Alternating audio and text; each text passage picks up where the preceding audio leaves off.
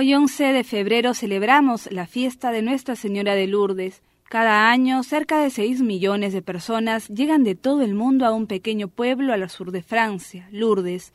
Y es que hace ya casi 150 años la Virgen quiso darnos una muestra de su inmenso cariño apareciéndose el 11 de febrero de 1858 a Bernardita Subirús.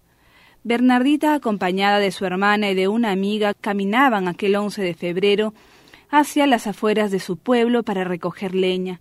Al llegar a un riachuelo a la altura de la roca de Masabiel, Bernardita se dio cuenta que el agua estaba muy fría y como sufría de asma, no podía atravesarlo a pie.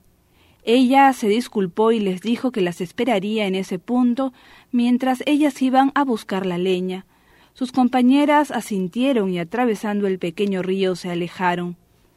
Lo que sucedió después de esta separación nos lo cuenta la misma Bernardita. Sentí como un fuerte viento que me obligó a levantar la cabeza. Volví a mirar y vi que las ramas de espinas que rodeaban la gruta de la roca de Maciabel se estaban moviendo.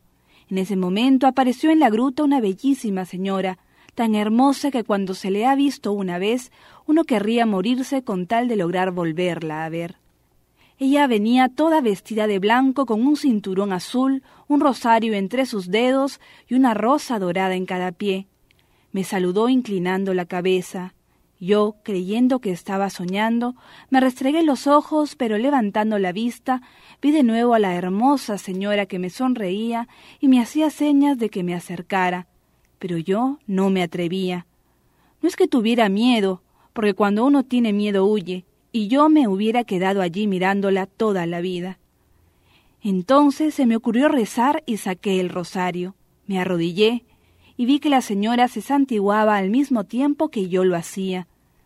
Mientras iba pasando las cuentas de la camándula, ella escuchaba las Ave Marías sin decir nada, pero pasando también por sus manos las cuentas del rosario.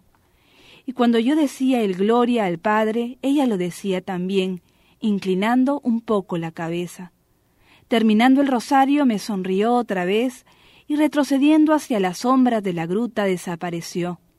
Bernardita contó lo sucedido a su madre y pensó que su hija estaba inventando historias. Para evitar más vergüenzas de las que ya tenía la familia, la madre prohibió a su hija regresar al lugar. En su corazón Bernardita sentía el llamado de la señora que le pedía que regresara a la gruta. Ante su insistencia, la madre le concede el permiso y al llegar después de haber rezado el primer denario, la señora se le vuelve a aparecer. En total, la Virgen se le apareció 18 veces en el transcurso de 6 meses, y cada vez que Bernardita volvía a la gruta, más personas la acompañaban, llegando a presenciar estos encuentros más de 3.000 fieles que veían a la niña, pero no a la señora.